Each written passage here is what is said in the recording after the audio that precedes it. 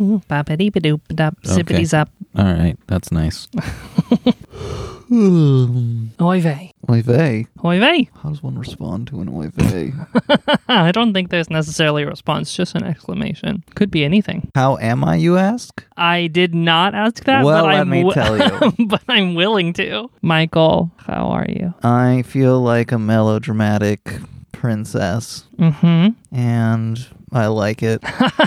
You like being melodramatic? Yes, I do. Yeah. I want to be a character in a telenovela. Mm-hmm. Is that so much to ask for in this life? Yes.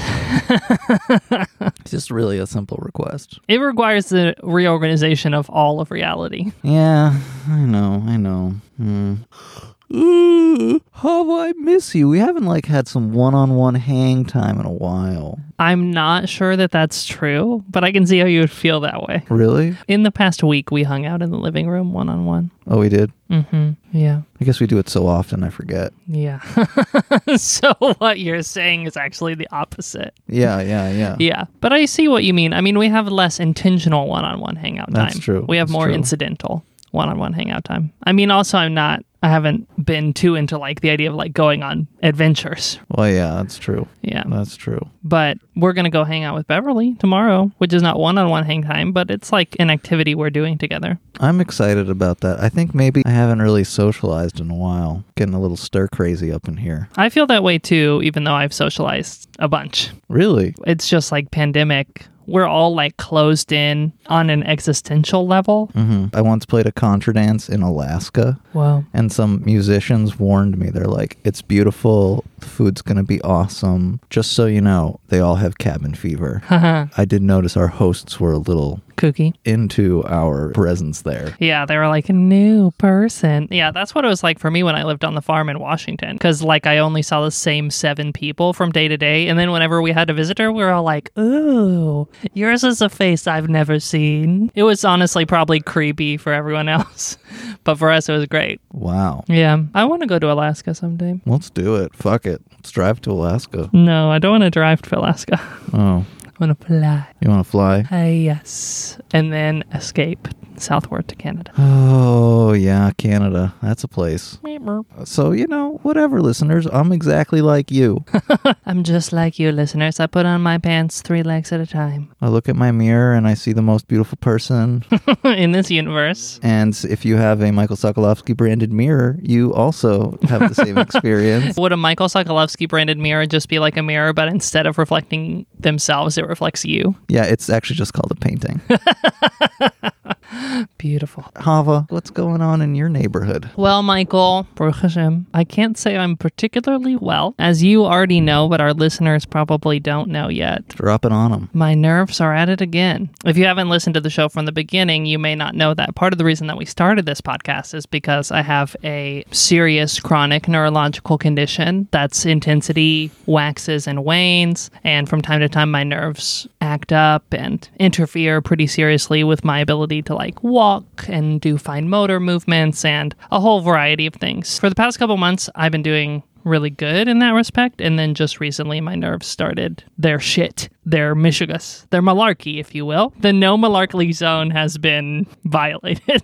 The malarkey has risen. So that fucking sucks. On the plus side, when we first started this podcast and my nerves were really bad, I didn't have any Patreon. And now my nerves are really bad, but this Patreon exists and it helps me stay housed and fed really effectively. So in a way, I'm really thankful for that. The conditions are actually much better this time. It's kind of amazing. I know. The transformation of your stability over the last 6 months. Literally, Baruch Hashem. You are very stable. Meh. You're like Elliot Stabler. I'm stable-ish. I'm still dependent on Medicaid and food stamps, It's not like I'm independently wealthy. Yeah, but Elliot Stabler's really sexy. Yes, I agree with that. Today, via Twitter, I found several people to practice ASL with via video chat. Whoa, I'm kind of jealous. I'm really excited about that. I want in on the ASL party. You literally live with me. You could practice ASL anytime. I have tried to tell you to learn ASL 5 times in the past month.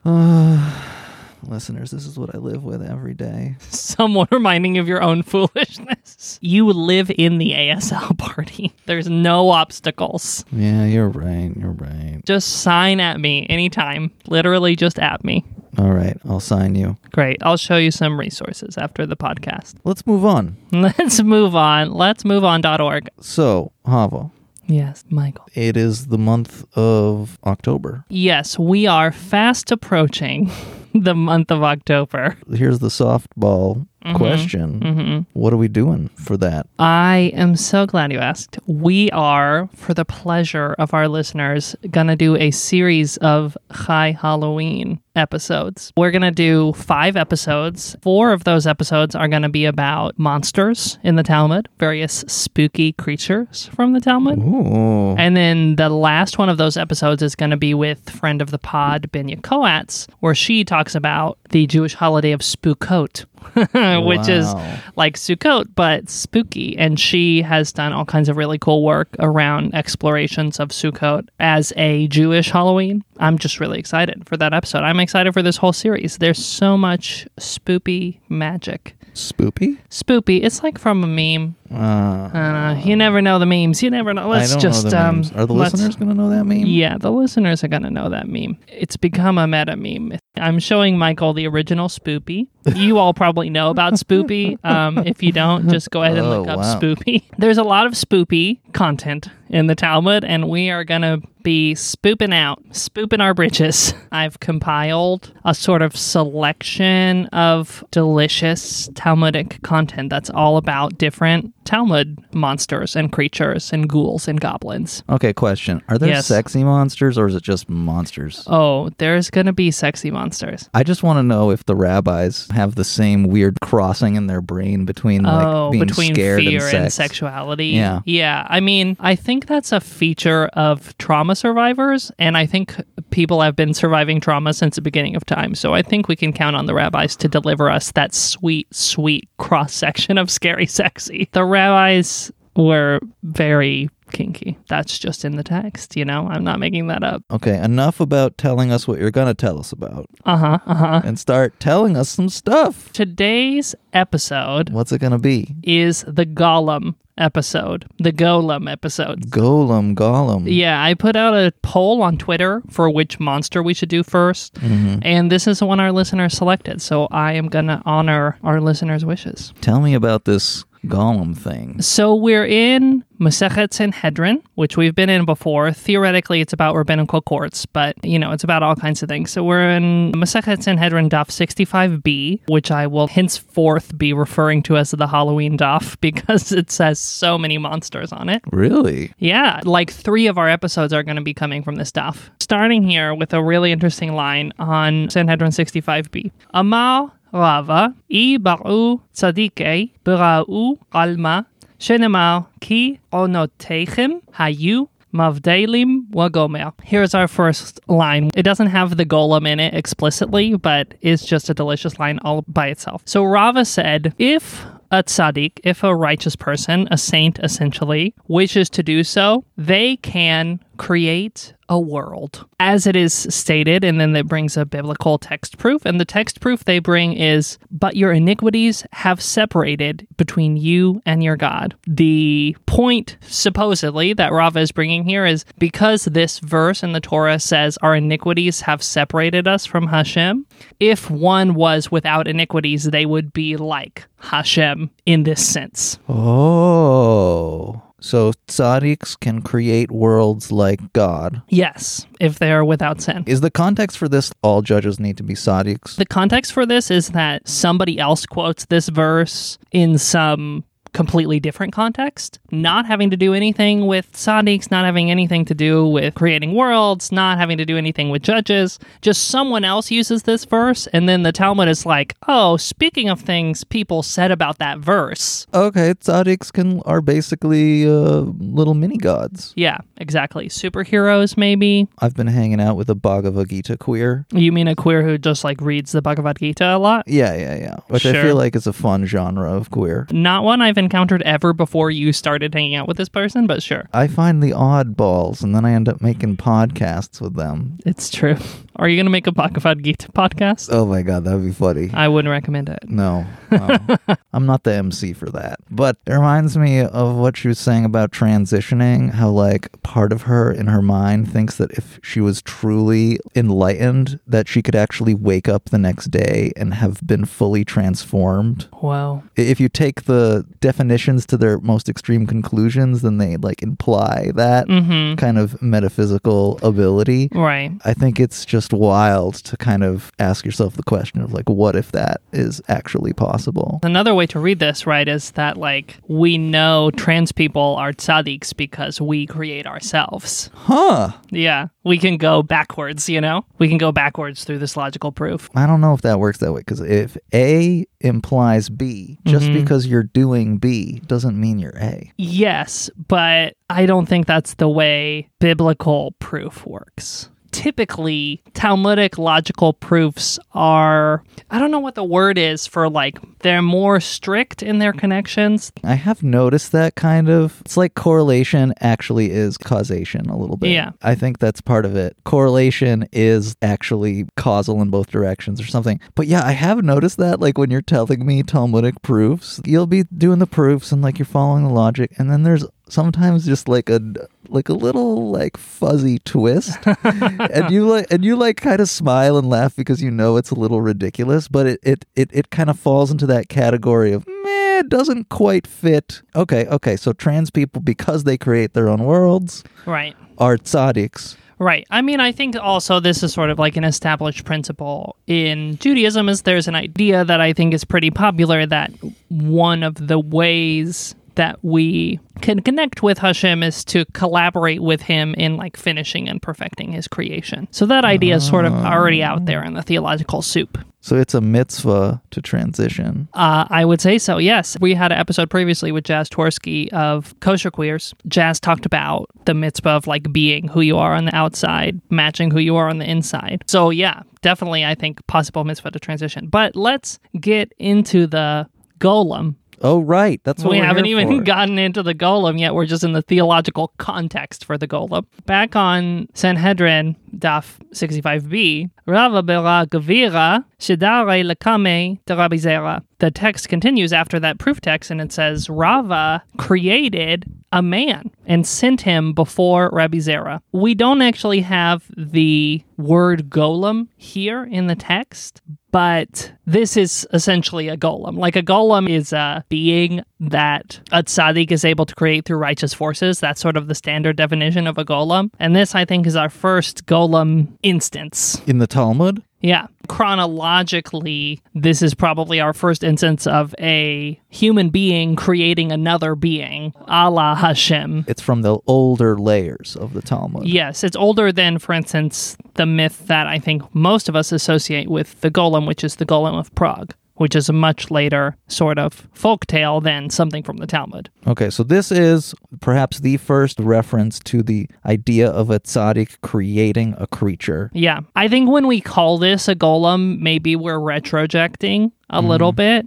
but I think this is like the seed of the myth of the golem, and then the golem idea pops up some more in Kabbalah later on, and then it becomes the Golem of Prague, and then the idea, sort of takes off. So the word golem occurs only once in Tanakh, in Psalm 139. It's a word associated with sort of like unfinished, uncultivated, like raw material. It doesn't have the meaning that we associate with it today. The word itself sort of exists there, and then it doesn't get attached onto this idea of a tzaddik creating a person until later. Whoa. There's a little more that happens with the golem. Rava creates this man, which we're assuming is a golem. Interesting that it has gender. It's definitely a man. Yeah, the word here, Gavira, I would say is strongly gendered. Okay, strong gender. So Rava sends his creation before Rabbi Zera for some reason. We don't know why. And Rabbi Zera would speak to him, but he would not reply. We're starting to get in sort of that mythological territory that there's something unusual about this golem compared to a regular person. And Rabbi Zera said, "You were created by one of the members of our assembly. Return to your dust."